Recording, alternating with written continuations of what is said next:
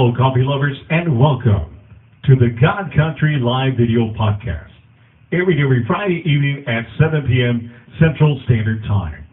And now, live from Seguin, Texas, and other places around the world, your host, Jose Roberto Alanis Jr. Hello, coffee lovers. It is 1900. What's going on, Frank? And I am just trying to get my tech squared away here. I'm a little bit, I had plenty of time to do this, but I'm still running a little bit behind. So just want to make sure that all my volumes are off on all my other devices over here. And once I do that, then we'll fire this puppy up and um, and then get it going. Okay, so uh, tonight's guest is a business guru. He's co-author to a book called Unleash Your Humble Alpha, and he is also co-owner of a veterans group that is over 15,000 members strong called the Vetpreneur Tribe, which is made up of all veteran entrepreneurs. Some are retired, some are just veterans, some are still active duty. Incredible group that really helps lift one another up in a way that we really should. So before we get started into the meat and bones of everything, first off, I had to pre-record the interview with Steve Kuhn because he lives in Hungary, close to Budapest, and so it would be like 3 or 4 o'clock in the morning by the time we got done, and that's not fair to him or his family. So I recorded it earlier in the week, and I'm going to play that. But I've got a couple of things that I really want to talk about first.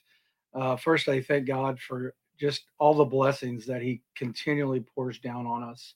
Um, I know I don't deserve it, and I never will, but I'm very grateful for a God who loves me where I'm at, who the person that I am with all my faults, and and I sin constantly, uh, but He still loves me, and even when I was in my sin, He gave His life for me. So, thank you, God, for all the blessings.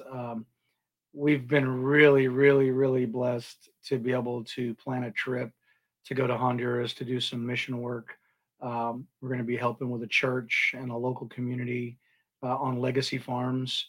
Legacy Farms Coffee is where I get my coffee from most of it anyway. And they're literally, Ashley Williams and his family are literally the hands and feet of Jesus down there, um, giving these people some basics. So, that being said, the other thing that I really, really want to ask for all the prayer warriors out there, anybody who's got prayer groups, to enact them and to keep my cousin. I'm going to put his name in the link here.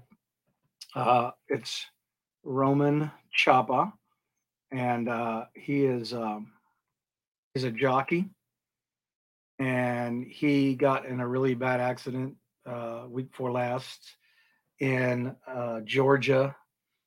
Fell off the horse during the race or whatever, and got beat up pretty bad. He's got a broken clavicle and broken ribs and a broken back, and he's got brain bleeds. They had to intubate him last week, and he is uh,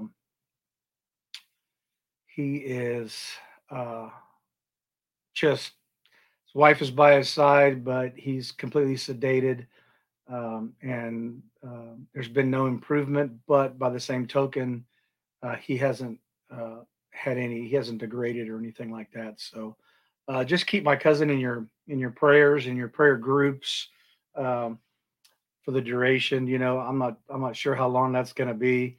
Um, so what I'm going to do now, because I didn't do it earlier, is I'm going to launch the video that I pre-recorded. And all right, let me welcome to the show, Steve. I'm glad to. Let me pause that. Okay, now I'm just going to share my screen with you. And then we'll fire this puppy popsicle stand off. Okay, let's go right here.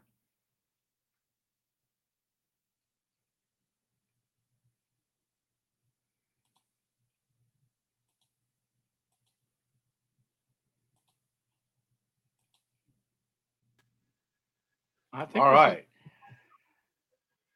Welcome to the show, Steve. I'm glad to have you on. I've been Steve Kuhn he is one of the facilitators, owners, whatever you want to call it, of a Facebook group called the Vetpreneur Tribe, which I believe is over 15,000 members now. Yep. And it really is an incredible. When Steve and Lane took it over, it really became truly a networking, how do we help each other out, how do we lift one another up, and it's just been amazing for me personally. I've been able to really make some great strides with Vetpreneur Tribe, and then now with the Warrior Council also even more. It's just turned my whole. I mean, I left my job, during this whole process because of all the things that were happening, all the networking that was going on. Awesome, brother. And so, without further ado, I'm gonna let you introduce yourself. Tell us where you were born and where you were raised, and what led you to join the military. Yeah, well, I was born in central Pennsylvania, and back in 1967. So it's been a while. And 1986, I decided to join the Army, and I did. And I was actually, well, I'd like to say I joined the Army because I'm a patriot and because my family was, in the military since the Revolutionary War, which is true. But I actually joined to get the hell out of there. So, it was a mess, man. It was a mess where I was living. I didn't like myself. Didn't like what I was about. Had no self-confidence. Had no self-belief. And I knew at a young age already that if I kept surrounding myself with those people, the way they saw me was the way I was going to be. So I figured, okay, I'm going to join the military, go in there and make myself a hard ass. And went to boot camp, and they started shaving my head on the first day I got there. And I said, okay, this is the new me. Start forming. And that's what I did. So I started just forming the new Steven. And after 5 months of OSIT, one station unit training, which is basically boot camp and AIT mixed together, I left for Germany. And that was 1986 when I went to Germany. And I've been in Europe ever since. Did you kind of hit on a little bit, but did you have a lot of trouble in your youth? Yeah. Were you like one of those that got in trouble all the time? And yeah, underage drinking. As a matter of fact, when I joined the Army, I went to the airport in Harrisburg, Pennsylvania to fly out to Fort Knox. And then they pulled me off the plane and said, nope, you're not leaving the state until you pay your fines for underage drinking. I was like, oh, shit. And then I had to change my MOS, and it was like a big mess. And I said, nope, I'm not joining. I changed my mind. And they're like, you already swore in, brother. You're not changing your mind, And so they're like, you leave in 3 days. So I had to go home. And my mom's like, what? They already kicked you out? Because she's like, I knew you wouldn't make it. It was that bad. Yeah, I got kicked out of school. I got in fights with teachers, with other people. Troublemaker. I sucked at every sport I tried, like really bad. I was like the guy that's like, okay, Kuhn, this is the last play of the last game of the season, and we haven't won one game yet, but we're 2 points ahead. Do not rush the quarterback, right? All right. What do? I rush the quarterback. He runs around. He makes a touchdown and wins.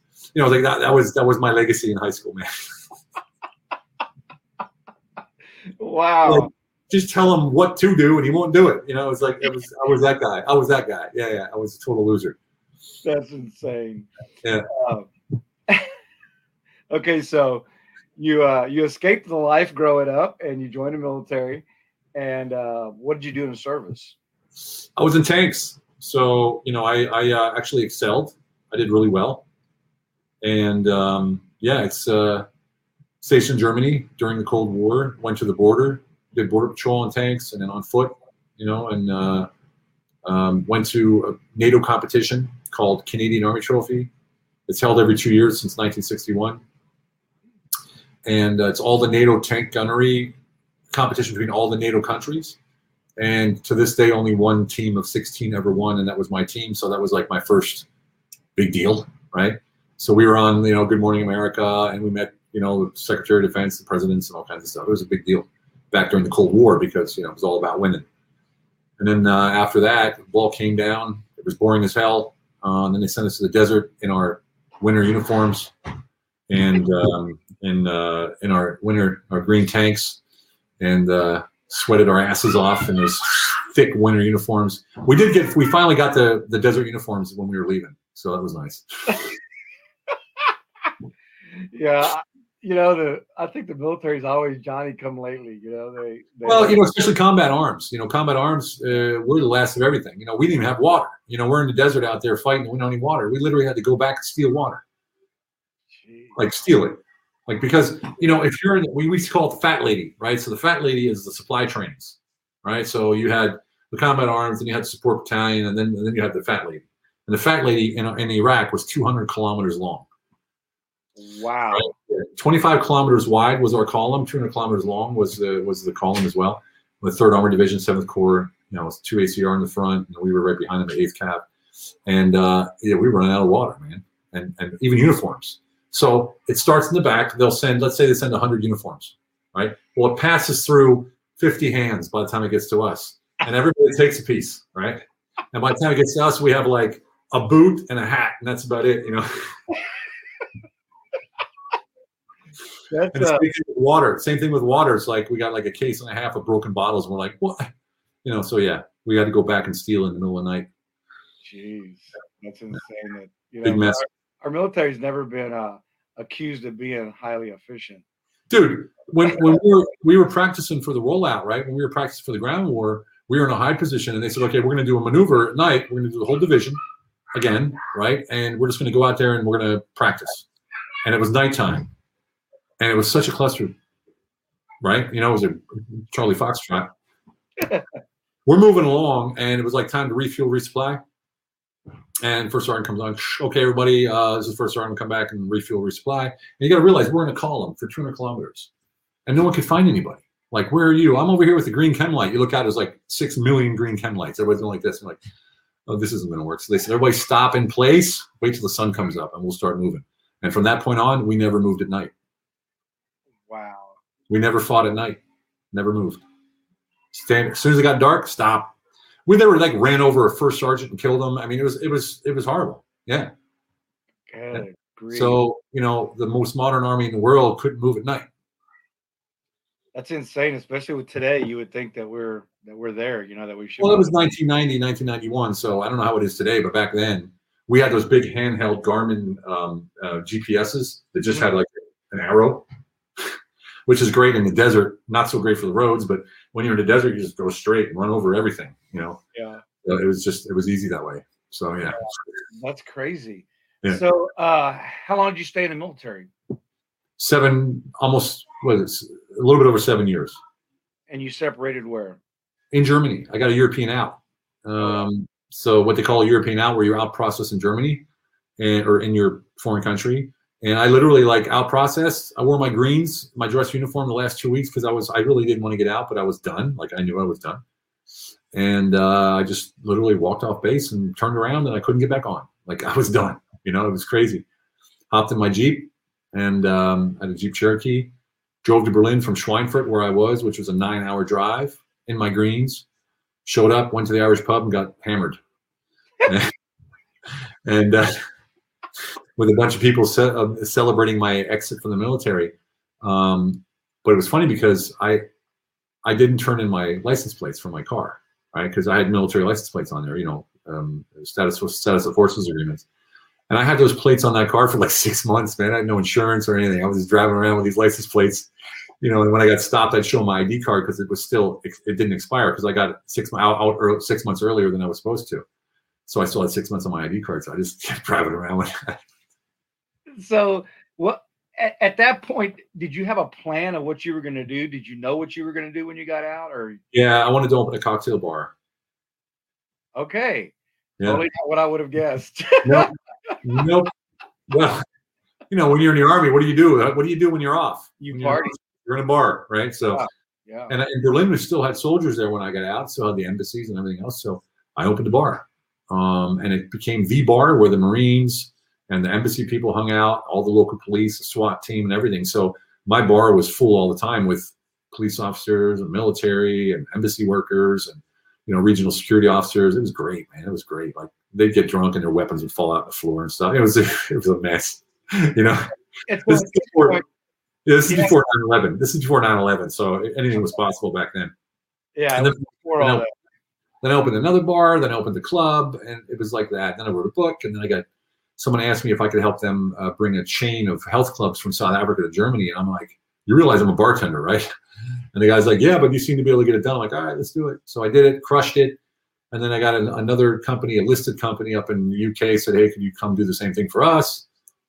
So they brought me on as a director and literally quadrupled my pay. I went from making like $6K a month to making $29,000 a month, or Euro D-Mark a month, which would have been probably 20K a month, right? And I'm like 33, and I'm like, holy shit, like what the heck's going on? Imposter syndrome, like all the way, right? And then they're like, okay, you're going to Chicago, and you're gonna head up the joint venture with the NASDAQ listed company. And I show up there, and they give me this office with like a marble bathroom, my own bathroom in my office, and then like a secretary outside. And I had like literally a stack of papers on my desk like that, and that was it. Matter of fact, every morning on the desk was a stack of tickets. Oprah Winfrey, because in Chicago, so it was Oprah Winfrey show, the Sox, the Cubs, the Bulls, like every sporting event, play, anything. It was on the desk. Like, you just go if you want, because I was one of the executives, so you got all these perks. These guys never worked. They never worked. Like literally, they're in their office playing the guitar and singing and joking around and stuff. And then Pink comes in, the singer comes in and does a meeting with the CEO. I was like, I'm like, man, is this how executives work? Because this is like this. I was scared every day that they were going to come in and say, why aren't you doing anything? But there was nothing to do. There was nothing to do. I would just sit in my office, and this was before like internet and all this Facebook and all this kind of stuff. So I'm talking bored. So I just go to the gym, and I got in like perfect shape. I would just stay in the gym all day, basically. How much education did you have at that point? 0, barely a high school degree. Wow. Yeah, and I'm sitting there with Lee Hillman, the CEO. This is one of the most craziest things I've ever experienced, right? So I somehow got into this position just because what happened was this. So the guy who headhunted me, there's a long story behind it, how we met and stuff. But when I said, look, man, are you sure about this? Like, are you sure about hiring me to be this director? And he's like, don't ask questions. Don't worry about it. I see it in you. You got it. Make it happen. Just do it. Just like in the military. I was like, all right, I can do that. And I did. I crushed it. But we were in a meeting in Chicago, and I'm talking both boards of both listed companies. One company is listed on the stock market in the UK. One's in the NASDAQ in the US. Power players. Everyone knows who they are. Lee Hillman is a very famous guy. He was a CFO for Bally Casinos in Vegas. He's the biggest donor for University of Chicago ever, this kind of stuff. And they're sitting there and they're arguing about this, how they're going to set up these new locations. And I'm sitting there like, power players, here all trying to be the big guys, right? And then Lee's like, oh, everybody shut up. Let's ask the specialist. And I'm like, okay. And he's like, Steven. I was like, me? Me? What do you mean? We're the specialist. And he's like, what do you think? Well, should we do this or that? And I was like, well, honestly, I would do this, that. He goes, all right, it's done. Decision made. Let's move on. And I was like, holy shit. I just made a decision for 2 listed companies that are going to decide the future of their company. I mean, like, holy cow. It was crazy, man. It was crazy. And that's how I kept gaining that confidence. Like, well, hell, if they see it in me, then it must be there, right? There must be something in me that sees it. And I just kept building upon that. That's insane, because I had a good friend of mine who got his degree, and then but he's he's a restaurateur, very successful. He's opening up another one here in one of those foo districts, where they convert. It's an old brewery area, yeah. And they've converted it into this huge hippie commune, right? And, with all these fancy restaurants. And anyway, he's got one going up in there, and when I started school for business, he's like, JR, he says, if you want to open a business, you don't need to go to school. And I was nervous because I had done business several times. I had opened up a welding business 3 times. And every time I failed. The first time I didn't know anything about welding or business. The second time I still didn't know anything about business. I knew a little bit about welding. The third time I was close to being a master welder, and I knew a little bit about business, but not enough. But 9/11 hit. I mean, I had contracts with 8 apartment companies that owned 10 or 15 apartment complexes in San Antonio. And I had contracts with all of them to fix stairs. And at that time, Texas had changed their pool enclosure requirements, to keep kids from getting in. And so I was going around, I was making a mint. And 9/11 hit, and they're like, "Hey, listen, we have to. I know we have a contract, but we're stopping everything. All contracts are going to end, and we're going to start over."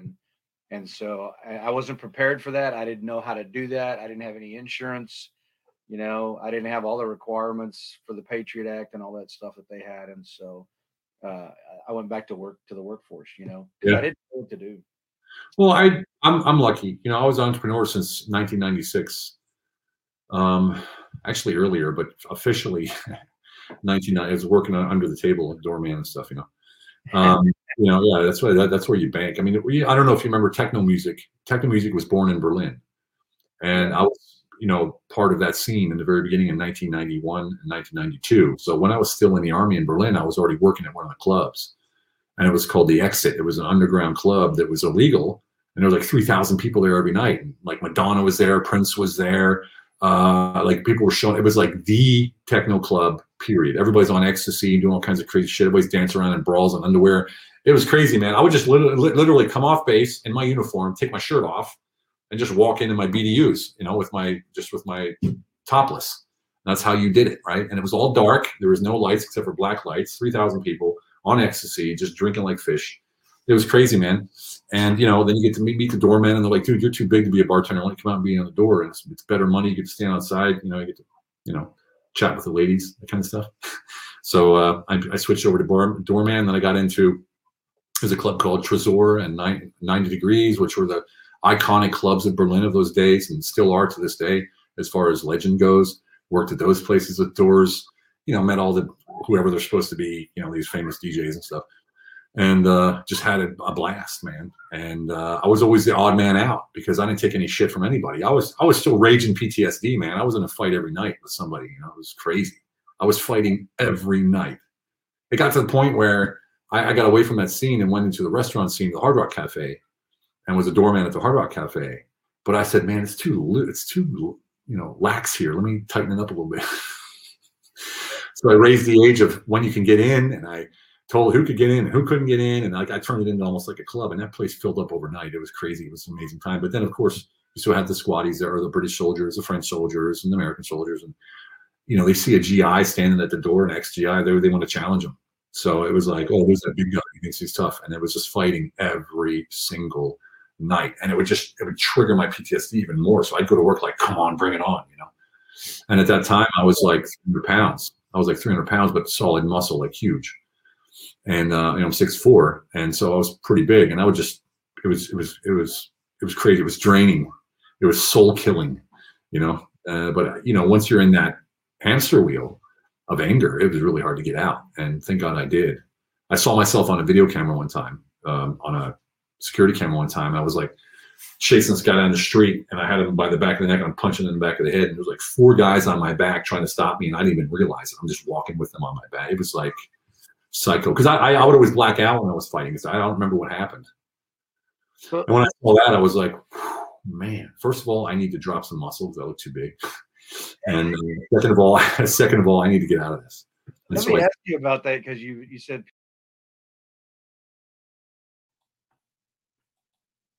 we're not having technical difficulties. There's just a good stopping point about halfway. I'm gonna just plug a couple of things real quick from people who are really helping us out. One of them is Travis. He's got the Nonprofit Architect, and he's got a veteran podcast network. And he is, you'll see the ticker here. It's got the website. He's got a collection of all these veteran podcasts. And I just wanted to let you know about that. You can hit that one up. And in just a second here, I'm also going to put the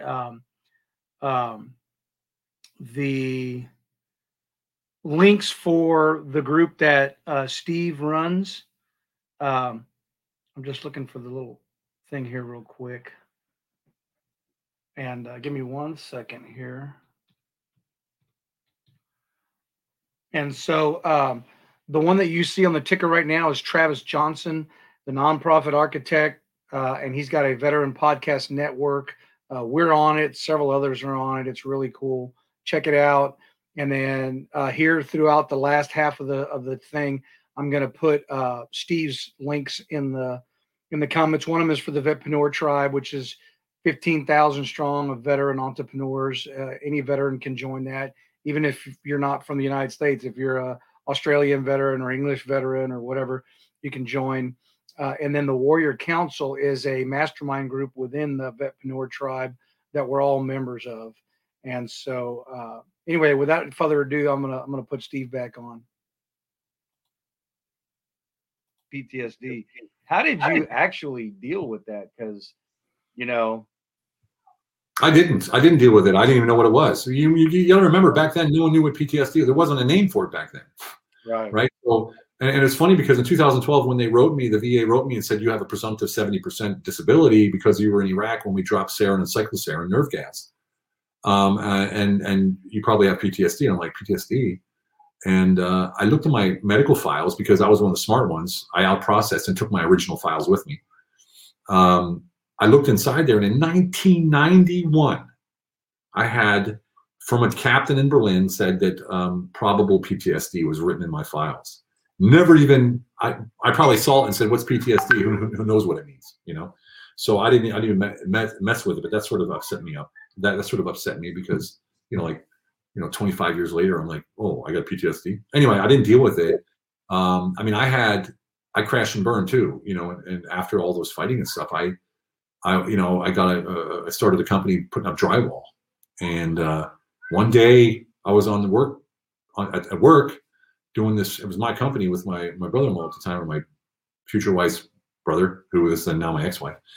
And I suddenly woke up in the park naked. I was like, what the fuck? And they said that you just walked away and just walked down the street and disappeared. And I woke up in the park naked. And when I woke up, I was like, and of course, there's nothing wrong with that in Berlin because you're allowed to be naked in the park, and most people are because that's how they sun. It's just Germans love to be naked for some reason. There's even naked billboards. It's like they're just naked crazy. So it wasn't like a big deal. And I said to the people beside me, hey, someone stole my clothes. Could I have something to wrap around? And I was far away from home, so I just got on the bus and said, look, I don't have any money or nothing. Someone stole all my stuff, so they put me on the bus, and I'm sitting there with this some guy's T-shirt halfway around covering up my genitals, and I got home, and from that time on, for about 2 weeks, I literally was outside of my body. Like I couldn't feel myself. I was like, it was like everything was an echo. Everything anyone said to me or when I spoke, it was like an echo. Like I wasn't in my body. Like I was outside listening to myself. I almost lost it. Like literally, I thought I was having a nervous breakdown or something. And I remember my girlfriend at the time looking at me, and it was like, where are you? Like it's like you're not in your body. Like she said that to me. And I just couldn't talk. It was like, I'm like, so after about 2 weeks, it just ended. And then I was like back to normal back in my body again. And then I was like, all right, I got to make a change. And that's when I just stopped everything that had to do with drinking, smoking, fighting, bars, clubs, whatever that stuff. I mean, I kept my stuff, my bars. Right. But I didn't drink or nothing. I didn't do any of that stuff. None of it. I didn't do none of that stuff. So yeah, it was a trip, man. It was a rough first few years, let me tell you. It's hard to, I've never had that kind of experience. So man, I can't even relate to what that must have felt like, but it had to be insane. It was scary, man. I mean, that was like probably the first time I contemplated, taking my life. Yeah. I'm like, I can't freaking deal with this, man. Like I'm done, and you're outside your body, so you have zero feelings. So you don't have any love, hate, empathy, sympathy, nothing. You just have nothing, Yeah. So yeah, that was a trip, man. So you've been on a lot of countries. You and I know that for a fact from being in the group, and I know kind of some of the stuff that you guys are doing, which is to me is like, I mean, you're up there with the CEOs of these international companies doing the things you're doing for veterans. So you're in Germany. how do you what's the next major step that you take? I mean, you went to Chicago obviously with this international company, but then like from there, did that springboard you to doing your own thing, or what Well, happened? that was my own thing. I was self-employed. Okay. So I was self-employed. I was self-employed director. That way you earn more money because then you take care. They don't have all the deductions and all that, health insurance and Social Security, all that stuff. They don't take any of that stuff out. And American companies loved working with me because I had a German address and they didn't have to pay all that stuff either. So I was always self-employed. No, Chicago ended. There was a hostile takeover of both company boards, and they booted all the directors and myself and everybody else. And I ended up coming back from Chicago. I was only there for 9 months. Came back from Chicago. My wife at the time had an accident and broke her back while she was cheating on me with somebody who also broke something in his body. And then at the same time, I had put money down on an apartment that I was going to buy, and that guy took off with the money and was never seen again. So I lost my job, my wife, and my money within a week. God. Yeah, within a week. So I'm sitting there going, what am I going to do? And I was a high roller. Like I was like, I would make bank, right? And I was like, man, I didn't save any money. I just put all that money down on that apartment, yada, yada, yada. And I'm sitting there with some friends in my apartment. And when I had my bars, when I was working in my bars, every time it was dead, which was usually during the day, I had these little bar tab things that I would write on. I'd write my thoughts about the war, about Iraq, right? And I put them in a shoebox. And we were sitting at home there then in 2002 when this happened. And my friends were like, what's that box? And I said, it's just some notes. And they read it and they're like, oh my God, you got to write a book. And I was like, who's going to read? I'm 33. Who's going to read, or 4 or whatever I was, 5 maybe.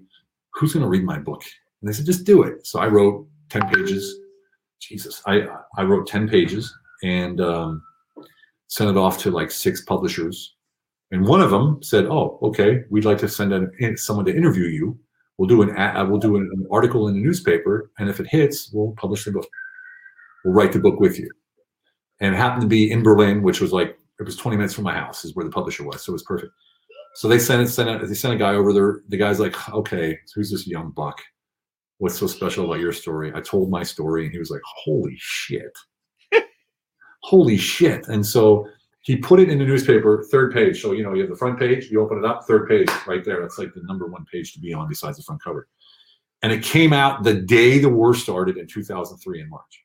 So the day the new war started, right, in Iraq. Yeah. Bombs dropped in Iraq, opened it up, Sergeant Kuhn's Private War.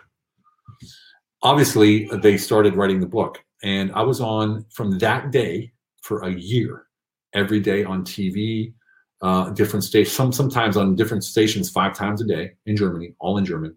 There was no other war veteran who spoke German. So I'm sitting there on TV with like the ambassador to Germany from America, ambassador to Germany from the England, Sir Peter Ustinov, all these like famous politicians and stuff. And they're like, asking all these questions. And they're like, well, ask Mr. Kuhn. He's the war specialist, and I'm like, there I was again, right? Sitting there in a place where I had no clue what I was doing. And they asked me, I'll never forget. It was right the day the war started, that very next night. They picked me up in a car, drove me 3 hours to Hamburg. It was funny because they said, look, Mr. Kuhn, we'd like to have you on the show. It's the #1 show in America. It's like Oprah Winfrey. In Germany. 15 million viewers or 30 million viewers or something ridiculous like that. And they said, we'd like to bring you to Hamburg, have an interview, have you stay overnight. We'll pay for everything, and then we'll bring you back the next day. I'm like, okay, what are you going to pay me? And they said 500 euros. I said, okay, go find another war veteran who speaks German. And they said, what do you want? I said, I want $3,500. And they're like, I said, all right, see. And they're like, okay, we'll pay it. And I said, I want it cash when I get up there. And they're like, really? I'm like, yeah, I want it cash. I'm like, okay. So I went up there, they gave me cash, went on the show, did my thing. And I'm sitting there, and it was funny because I'm sitting there as a combat veteran, right? Never spoke about this to anyone. And I'm on TV with like 30 million people watching me. Live, right? And it's like the biggest talk show in Germany, in the German-speaking area. And there's this guy beside me, like a photographer who went into Iraq while Saddam was on, in power and took pictures illegally. And he was like, ooh, I was, risking my life and all this kind of stuff. And they're all talking shit. And I'm just sitting there going, whatever. And then he said, Johannes Buchanan was his name. He said, hey, Stephen, Mr. Kuhn, are you against this war? No one ever asked me that before. Wow. Right? Like, I was like, oh, shit. In my head, I'm going like, oh, I don't know what to say. Then HIT was born. Right? HIT, honesty, integrity, transparency. I was like, look, This is my chance to get everything off my chest, to tell the truth from my view. I have to be transparent and honest because I owe it to the 30 million viewers. Otherwise, I'm just a fraud. So I went all in and told them I'm totally against this war. But I love my country. I support my president, and I'm definitely behind the troops. And this photographer said, it's a typical American schizophreniac, said to me. And I said, look, and I said this in German. I'm like, look, I don't expect you to understand because you've never fought in a war, so that's okay. But if you want, we can talk about it after the show, backstage. But it sounded like I said, I'll talk to you about this backstage. You know what I mean? Like it sounded like so the whole show was like, and I'm like, yeah. I wonder. So did that guy like tail it after y'all were done? Yeah, he was gone, man. He was gone. Yeah. And from that point on, I got this reputation of being like no nonsense. So then the war started, and they had me on there. It was funny because they were showing this scene in Iraq live from Iraq, and there was like 17 infantrymen laying down shooting at this building, and there's a tank there with them, and there's a building with one sniper in it, right? This like adobe building. I'm like, Mr. Kuhn, what do you see? I said, I see a Hollywood film, because why would these infantrymen take hours shooting at one guy in the building when the tank can just take it out with one shot? This is obviously staged. You know, like they're like, oh, okay, back to you.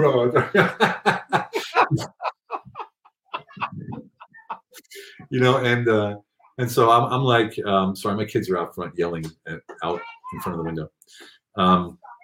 So from there, I just went every day to a different TV show, a talk show. I started doing, then the book came out. It was an immediate bestseller. I wrote it in 2 weeks, and 2 weeks later it was a bestseller.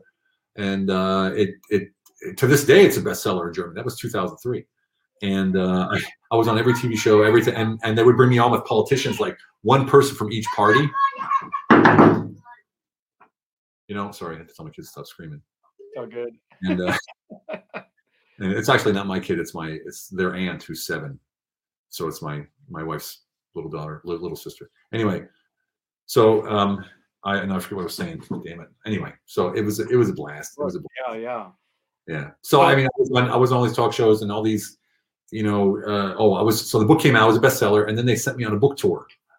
So I would go to a different city every day and get paid $500 or $1,000 to read out of my book for half an hour, and then sign autographs and sell like 150 books each time. So I was like loving it. You know, you meet real people, and then of course you get hecklers. Like I had some Palestinians come in, were heckling me, and America's a devil and all this kind of stuff, and but it didn't really faze me. And I was like, guys, come here, man, let's talk. You're not the politician, I'm not the politician. Let's just talk. We're just you and me, brother. And then started doing grade schools, middle school and grade school. That I loved. Like I would literally go into an auditorium, and there'd be 500 students there, and they'd be like this. And if they started talking, they're like, okay, you have something to add? No, okay, well then listen up. And I was like, like a teacher, right? And there was like, I loved it, man. It was so much fun. But no future, right? I never used anything as a springboard. People said, man, you should have been famous after that. I said, I was, but then I didn't do anything with it. I didn't do anything with the job before that. I didn't do anything with that. And it's because I never wanted to do one thing. I always wanted to do what I wanted to do. What was fun, what was exciting, what was new, what was different. Like I heard on the radio one time in 1998 that the Stones were coming to Berlin, the Rolling Stones. And at the very end of the show, they said, and the bodyguard of Mick Jagger is staying in Berlin or in London because he hurt his back. Right? I'm like, oh, he needs a bodyguard. Right? So what do? I go to their hotel where they're staying the first day they get there and wait for him. And I see Mick with his entourage, and I walk up and say, hey, Mick Jagger, how you doing? I'm Steven. I'm your new bodyguard. And he's like, who sent you? And I said, I sent me. He goes, well, what do you mean? Who are you? I'm Steven. I'm a combat veteran. I speak German. I'm a local, and I know my way around the city, and I can carry. And he's like, talk to CJ. And CJ was this big ass Irish guy who was like his assistant or something. And CJ said, I got one question for you, and you got the job. I'm like, what? And he said, do you know where to get the best German sausage? He said, you bet I do. He goes, all right, how's $400 a day? That was it. So I stopped working where I was working and started working for them for 3 weeks. And then after that, I figured something else out. It was always like that. I did the same thing with Olivia Newton-John. I did the same thing with Andrea Bocelli. I worked for Andrea for 2 years. I worked for Andrea Bocelli for 2 years, man. I walked up to him backstage and said, "You and me tomorrow, 5 minutes coffee. The worst thing that's going to happen, you're going to walk away with a nice coffee. The best thing is going to walk away. You'll be surprised." And he's like, "Okay, we'll meet tomorrow." Showed up. He wasn't there, but his wife was, who actually runs the whole show anyway, and her assistant Alicia. And Italians, man, molto bene. And we're sitting there, and I basically said, "I know what your issues are, and I know what you need, and I know how to make this happen." Now, I had never worked in the music industry before, and they said, "Well, why do we need you?" I said, "Maybe you don't, but I know you have this issue, and I know that I can solve it." And they're like, "Okay, we'll give it a shot. Okay, we'll give it a shot. We'll give you how's 3 months to give it a shot." I said, "All right." And they said, "Well, you get 20% of all the bookings you get, and then you get a percentage of all the contracts you sign." I was like, "Yeah, but I work on a retainer as well." And they're like, "No one works on a retainer in the music industry. There's no such thing." I said, "Well, it's up to you. It's your choice. I'm not here to push anything on you. If you want the solutions that I can provide, and I can provide them, then you'll pay the retainer. If not, then it was super meeting you. I really appreciate it." And they're like, "Really?" I'm like, "Yeah. Okay, we'll pay the retainer." It's like, I'm going to warn you right now that when my wife sees this, she's going to be like, "Hey, ask Steve this. Hey, ask Steve that," because she is a Bocelli nut, man. Oh, he's amazing, dude. He's amazing. The whole family is so cool. They're just, I guess when you're at that level, 500 million or whatever they have, it's just a whole different world. But in the end, what I was doing there was I was creating space. If you read the book, Unleash Your Humble Alpha, right? Humble Alpha. Yeah. In there, we talk about creating space. And creating space is showing up wholly and fully for the person in front of you with no preconceived notions, no cookie cutter solutions, and no expectations, focusing only on the one thing that we control, and that is what? That's the intention. My intention was to add value, solve their problems. And I knew if I did that, there was no issue with them receiving me. And if they didn't receive me, it didn't even matter. And when you show up like that, it just creates a space around you where people are like, "Man, I want to be with this person. Like, I want to work with this person." And it works every single time. But you do it truly, not fake. Like, "Okay, I don't want anything, but I really do." No, you really, it can't matter to you if you get the job or get the gig or whatever it is. It just can't matter. And when you do that, you rule. And that's where that presence comes from. That's where certainty comes from, right? I'm certain about my impact, and I'm certain about my ability, so I don't have to worry about the outcome. I don't control it anyway. I only control the intention. That's what I focus on. That's so amazing, because it took me a long time to get, with my mindset, just to get past the fact that I needed money. When I started out, I worked with Justin from the very beginning. And I told him, I said, "Man, I don't really care about money. I have this mission that I want to do." And he finally had to, break it down kindergarten style and say, "Look, dude, how much, if you don't make enough money to pay your monthlies, how much mission are you going to do? Zero. If you make enough money to pay your monthly nut, but you have nothing left over, how much mission are you going to do? Zero. So you can't just make $100 more than what your expenses are, because again, you're still doing nothing." Yeah, but the thing is this, is that a lot of people don't understand that you have to have a goal or a reason to make that money. Right. A lot of people want to make a lot of money. How much? Just a lot. More than I need. How much is that? Well, I need this much, so I want to make that much. How much? This much. Why? Because I need it. Why? For what? Like, if you don't know what it's for, and you don't know what you're building it for, then it's really hard to make it, because you have no urgency. Right? There's no urgency. Once you pay the bills, you're like, whew, So you gotta create that urgency by setting goals all the way out 30 years, 20 years, 100 goals, different areas, different sectors of your life. You have relationship goals, you have business goals, you have leadership goals, or whatever it is that you want to put in there. Body, mind, relationships, and business, for instance. It's 4 areas that we focus on in Humble Alpha. It's just so important, if you want to make more money than you need, that you really need to actually know what it's for, not just to have it. Right. Yeah, you have to have a mission in your mind, like you said. And I'm getting through the book. I haven't finished it yet, but let's talk about that a little bit now, because that is such a huge part of the Vetpreneur tribe, and it's becoming a huge part. More people are getting into it. And I mean, I haven't got through the whole book yet, but I'm already in, full, all in. I'm all in, like playing poker. I'm all in. Let's do this. And Well, the book is it's called Unleash Your Humble Alpha, right? And it's a compilation. It's basically dissecting myself and Lane's lives over a year period and finding out where the trends were. So what happened when we were successful? What happened when we weren't successful? How did we recover? How did we go into it? And we kept looking for patterns and routines and like, okay, this is something that's how I figured out where HIT was born, where Creating Space was born, where Investing in Relational Capital was born, where Life Enterprise was born, and where Quality of Life was born. Those are the 5 principles or the 5 models that we use in the book. HIT, of course, was the big one. That's the basis, the foundation for everything that we do: honesty, integrity, and transparency. Honesty with yourself and why you do and say what you do. Transparency is how you step into the world with that honesty, and it's your ongoing reputation. And then, of course, integrity is a byproduct. Integrity makes you authentic. Authenticity allows you to dictate your market value, which is what Lane and I do. We don't have like, okay, we get this much an hour. We dictate what we take when we do something, when we do a project. And so this whole book takes you through a process. Every chapter ends with exact action steps that you want to do in order to find out what it is that you need to do to find out who you really are. And someone says, oh, this hokey pokey who you really are shit. Well, I can tell you this: if you don't know your true identity, then you don't know your true purpose. And if you don't know your true purpose, you won't have that certainty in life that creates magic and allows you to move forward effortlessly. So that's why we focus on identity, purpose, and certainty in the book. That's what it's all about. This book has now become a course. The course has now been accepted or been brought into the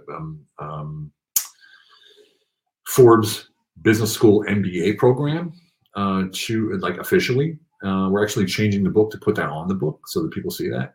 And there's a couple other universities I can't mention yet that are very big that are picking it up as well.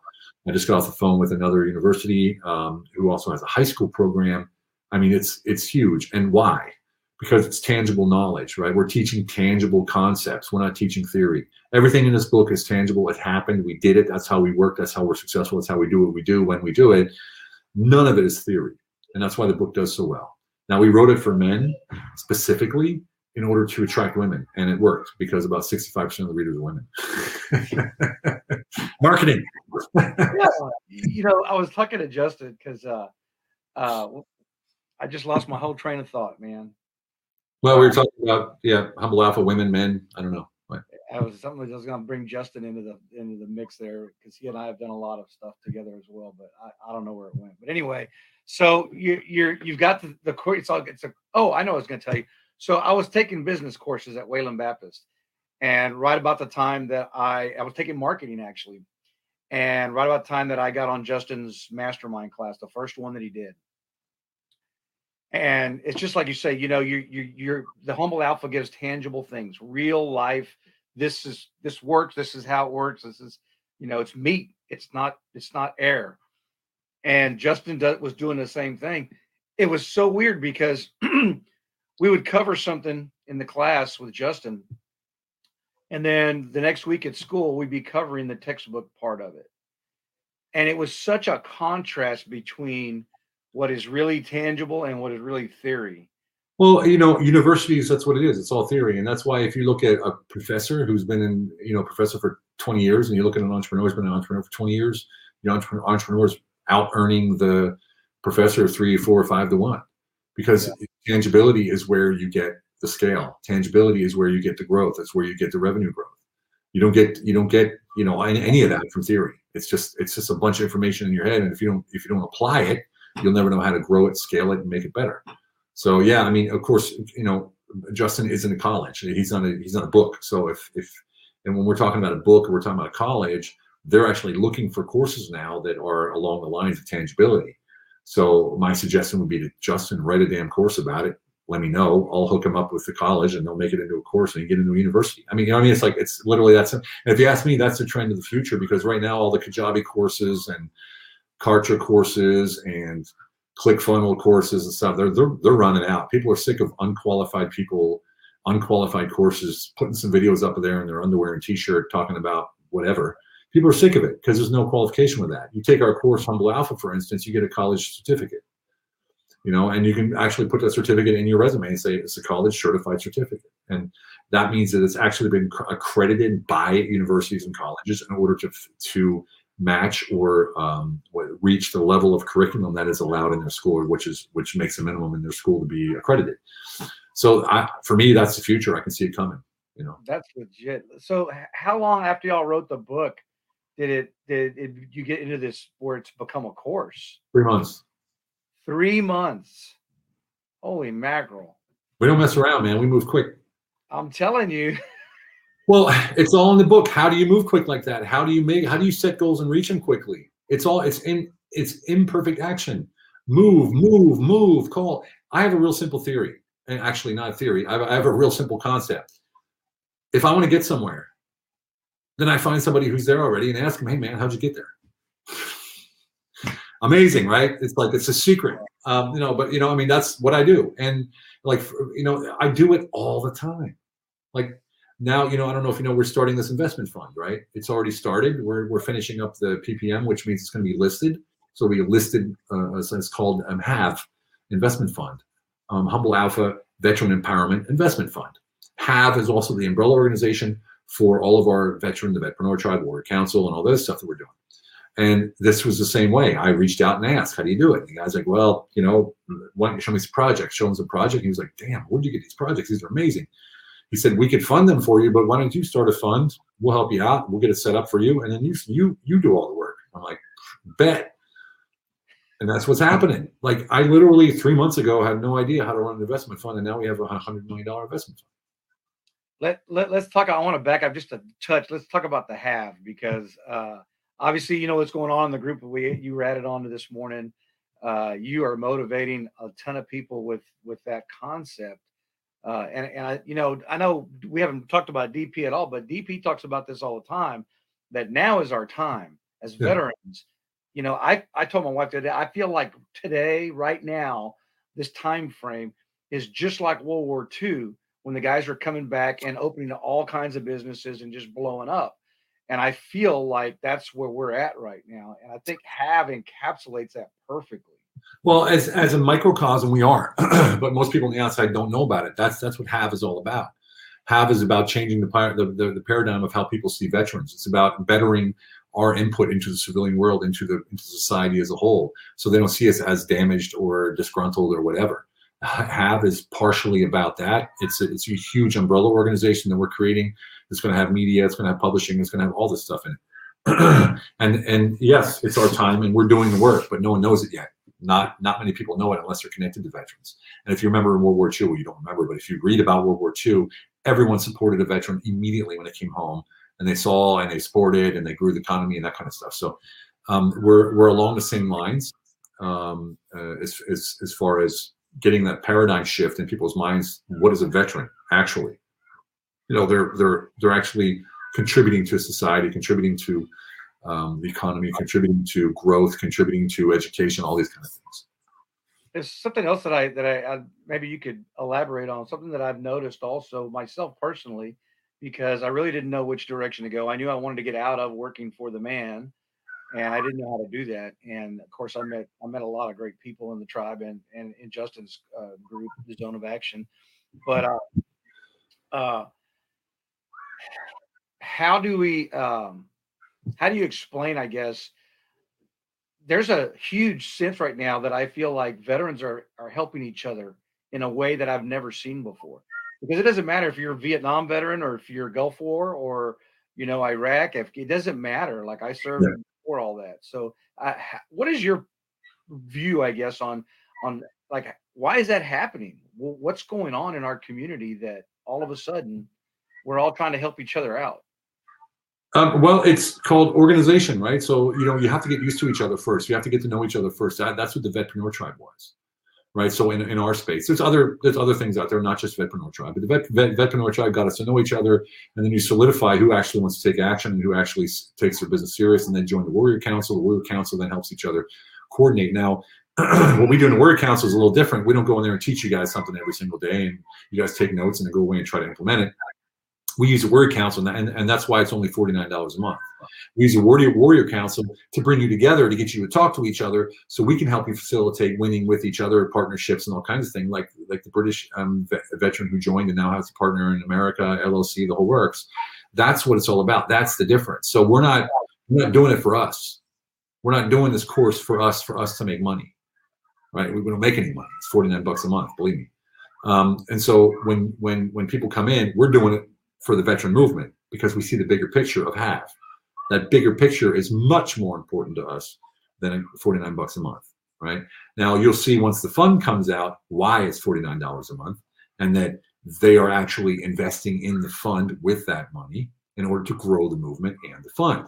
And they will receive stock options for that as well, for what they've already paid in the Warrior Council. You, for instance, you will receive stock option warrants for when we roll this out because of what you paid into that. You've built a community. You've helped to build this community. You've helped build the movement. And therefore, you're going to be receiving stock options for that, warrants. And so it's a much bigger picture that we really can't go into yet because we actually don't have all the moving pieces. We have the foundation, we have the support, we have the money we need to make it happen, and we're just going to take it from there. So that whole look, collective consciousness. Once enough people think of one thing, everyone thinks of it. It's like the 2-minute mile, right? It was never broken until like the 60s. One guy broke it, and within 2 years, 150 people broke it, right? So forever, no one could run that fast, and then suddenly, within 2 years, everybody could run that fast. It's a collective consciousness. Once people hear about it, know about it, talk about it, more and more people hear about it, then it becomes reality. That's why there'll never be a shortage of money for anybody who wants to make it. There'll never be a shortage of anything because once the collective consciousness realizes we need more, it will create more. And so that's, in my opinion, that's what's happening. Quantum physics, if you will. I really want to point something out because there's a lot of guys that are doing this. You and Lane, Justin, some of the other guys that are in the groups. But the information that you give away, the information that you put out there, whether it be the tribe or whether it be the Warrior Council, mostly I know it's Warrior Council, but yeah, people pay tens of thousands of dollars for coaching and information like that, right? And it's literally, I mean, yeah, there's a little money there just to, I always say, just to weed out the people who don't, who are on the fence. It's accountability. Yeah. It's accountability. But how do you explain? Because I think it's really important feeding into the fact that people have this stigmatism about what veterans are. Yeah. It's so crusty, pissed off, crazy people. Yeah. So how do you explain, people like yourself, like Justin, like all these other people giving literally thousands of dollars of information away? Well, we do it for the veterans, don't we? I mean, I have clients that pay me that. So I have civilians that pay me that because that's what I do. I'm a turnaround consultant, right? So I turn around businesses, I fix them. So my fees are more than $10,000, right? So they're higher. So I can afford to do this for the veterans. And the $49 a month is paying for admin and an assistant to take care of all the posts and all the postings and the Zoom and all this kind of mailing and all that kind of admin stuff. So we do it because we can. It's not our business. It's not our business where we're doing it for money, for revenue. We do our other businesses for revenue. We have the book, we have the course. I have my consulting. Lane has his coaching, and we do our coaching and consulting together as well. So we make our money there, and everything else we do for the veteran space because we see this movement. This is our chance to change it forever. This is our chance to create a new paradigm of what people go, man, those veterans are kicking ass. Like they're doing something. Like they're not just out there leading, but they're inclusive, right? They're not saying it's ours and you damn civilians. We're inclusive. We're taking leadership of the entire space. We're straddling both worlds, right? Not but this, right? No Illuminati or whatever. Whatever they call it. We're straddling both spaces and we're bringing it together. We're bridging that gap between civilian and veteran, because in my personal opinion, and Lane, I speak for Lane as well, is that there's too much competition, there's too much hate, there's too much division in the veteran space that we just need to come together and quit trying to compete against each other. We're all touched by this, and this is what HAVE is all about. Yeah, it's been such an amazing journey for myself just to watch the things that are going on, and to have joined the council when I did, kind of on the fence. Justin was kind of a push in that direction for me because he is a mentor. He's a business mentor, and so to see all these things just keep filing in place, and then to see it growing, and not just in our community but in other veteran communities you see this whole thing just pulling together. Yeah. It's just been absolutely amazing. So I guess we'll finish the show with this. Tell us a little bit about all the places that you've lived, where you're living now, and why you live there. Okay, so I got out in Germany, and I still have my business registered in Germany since 1996. So the business that I work with all over the world is still that business, right? And I lived in Berlin. It's 2 countries: Germany, Austria, Switzerland, Spain, Portugal, UK, Hungary, Poland. I'm missing one. Czech Republic, and not including USA is 10. Yeah. So, and they're all places and this is what I did was I always had 2 or 3 contracts at one time. So I get a big anchor contract and I move to that country, and then I get 2 other smaller contracts. And I moved to Czech Republic, get 3 contracts, moved to Poland, get 3 contracts. But it was crazy contracts. Like in Poland, God, I had this idea that, okay, I looked into it. You know what payday loans are in America, right? Uh-huh. Well, they don't have anything like that here in Eastern Europe, right? Or they didn't. And I said, man, that's it. Wonder what the regulations are here. So I checked into it. There were none. All you had to do is open a company. You could start lending money. So a company for like $150 an LLC or whatever it was. It's less than an LLC, GBR, but we opened up an LLC. Went to Poland, found out they don't have bank accounts, most of the people that could use these loans. So I went to the States with a friend, and we ended up,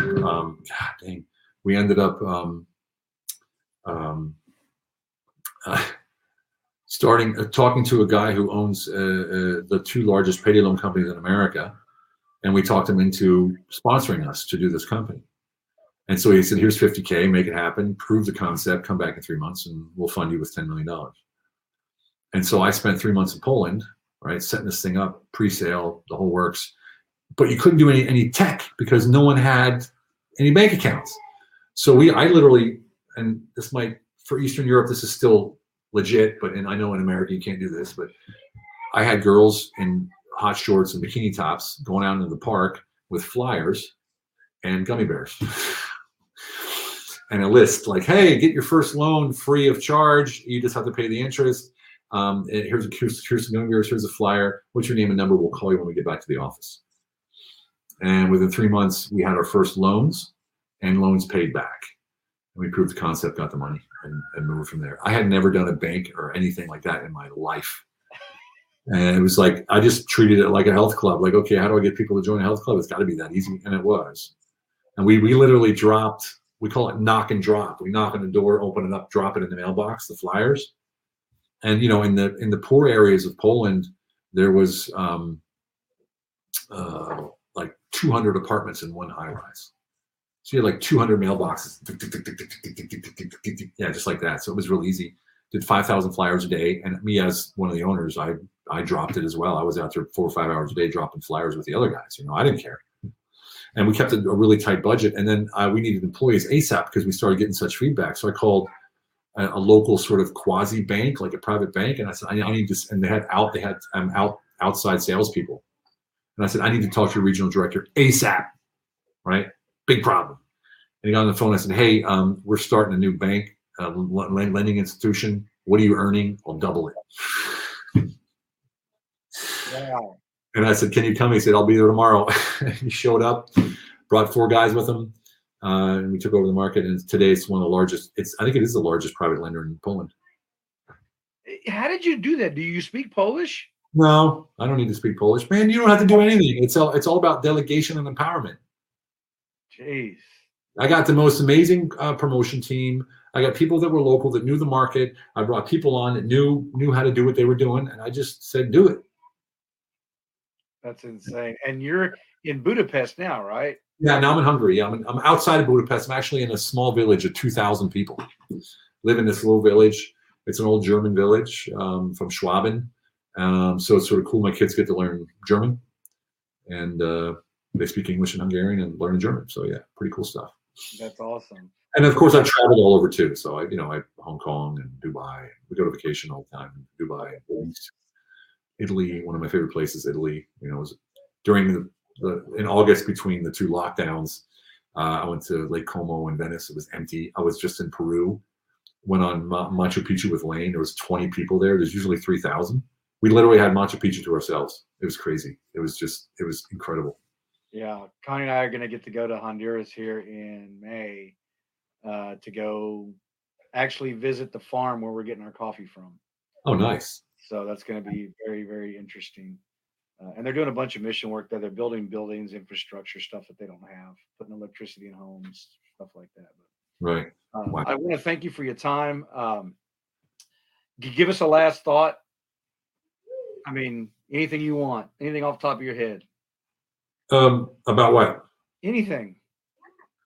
Look, I think what we can say is that the only thing that holds anybody back is yourself. I don't care what kind of excuse you have, or who did what, or why this happened, or why that happened, or whatever.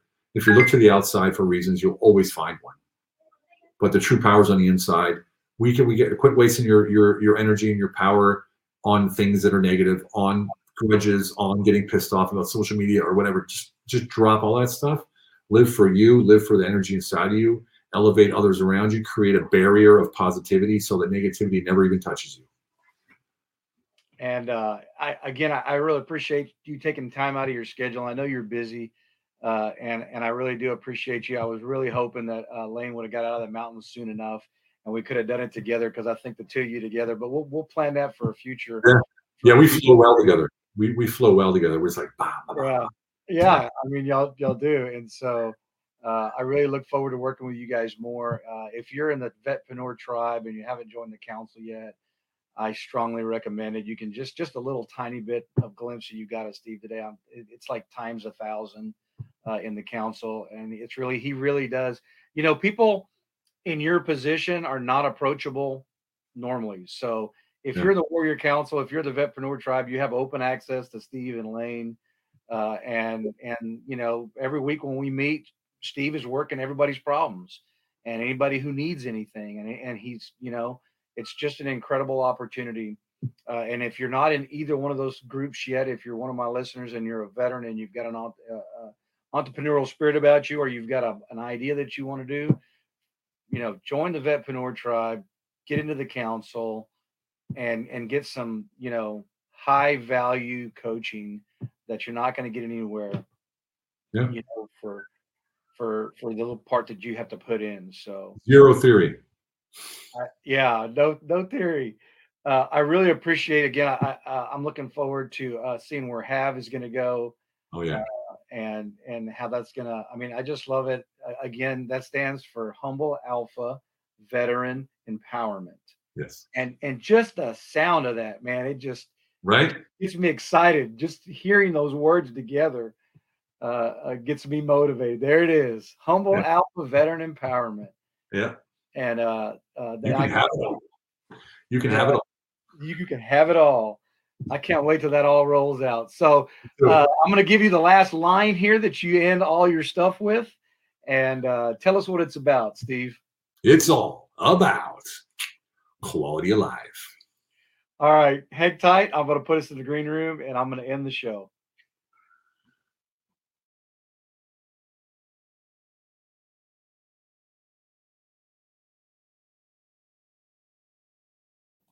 Hey, folks, there it is.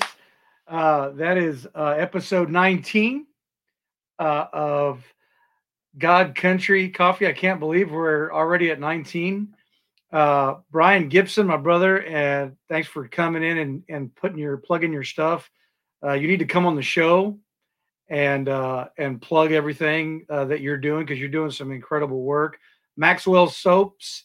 If you haven't bought Maxwell Soaps yet, their tagline is "Don't be nasty," which I think is incredible.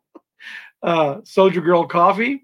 That's our friend Carrie, and she just opened up that company on her own, doing a great job. Brian Gibson is funding a home, basically a hotel that they bought for veterans, and he put the he put it up in the comments earlier. So I encourage you to review the comments. It's called Project Die Hard 22. Also, you can see my tagline right here, the Nonprofit Architect Veteran Podcast Network. reach out to that. That is Travis Johnson, and he's just amazing. And then I gotta mention one last person here before we close this down all the way. But my trainer, Brian Stacy, he goes under PK Stacy in the groups. He's an amazing, high speed, low drag, personal trainer. He does it in person and he does online training. And I got to tell you that us working on um, our shop out here the other day. It was the first 90-degree day we had. I didn't realize that I wear 2 t-shirts and then I wear an FR rated button down shirt when I'm welding.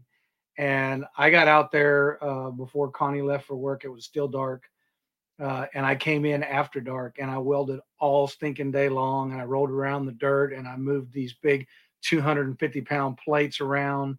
And it was just an extremely physical day. I promise you, a month ago, before I started working with Brian, there's no way I could have got through that day and the days since. And so, and yes, coach, I did my workout today, but I didn't record it. I love you. I'm doing the work. I'm committed. If you want somebody who will call you up and check on you and ask you what you're doing and what you're eating, Coach Brian is the way to go. He's super high motivated. He's very knowledgeable. He's a certified personal trainer. He's an Army Master Fitness Trainer. He's got all these education certificates and certifications to get you to that next level. 7 years ago, I was training for a triathlon, and my goal is to make that dream of doing a triathlon next year in March a reality. And Coach Brian's going to get me there. So that's Tricon Fitness. Again, I'm going to put his name in the show notes over here. I'm just going to put his name. It's PK Stacy, and then you can hit him up, and you can. Oh, they came up already. Okay, this is his Facebook name, PK Stacy, and it's Coach Brian. Hit him up and see what he can do for you. I promise you, you're not going to regret it. Again, I also put my cousin's name up here earlier, Roman Chapa. If you missed the beginning of the show, he's a jockey. He was injured in a race in Georgia week before last. And I just encourage you, if you're the praying type in your circles, please add my cousin. He's not in good shape. He's intubated. He's completely under. He's been that way for more than a week now. He's got brain bleeds along with a whole bunch of broken bones and things like that. And so please keep him in your prayers. Keep us in your prayers. Remember to treat one another the way God intended us to treat each other, with love, kindness, and respect. I love you guys. We're going to have some great video next week. We're having an event here on my property.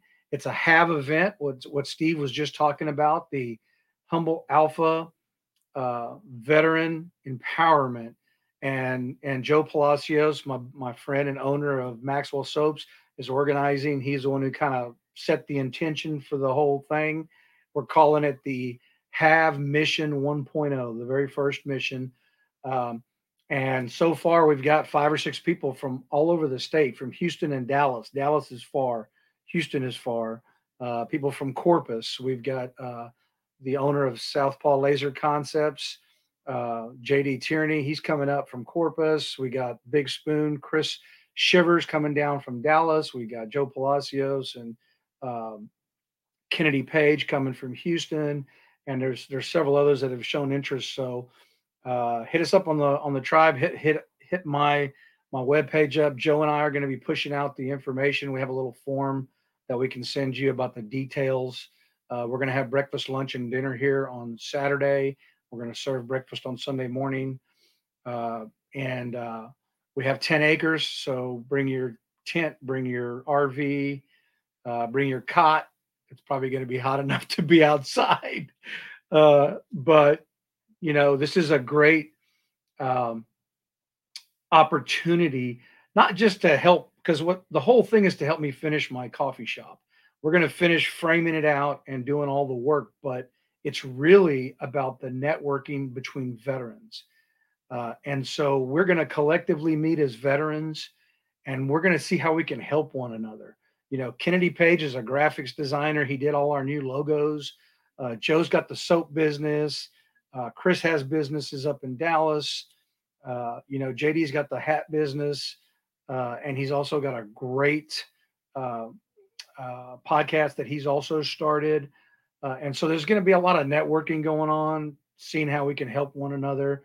So if you're one of my listeners and you're not on the tribe and you're not in the council, but you are a veteran, like Robert Torres, he's coming out. He's one of my local Marines who's trying to start a business. Come on out, get together with some other veterans who are already collaborating, and just be part of it. I think it's going to grow into something really big, and that's what we're hoping for. And so, with that being said, catch us, during the week for updates. And until next week, love you guys. God bless.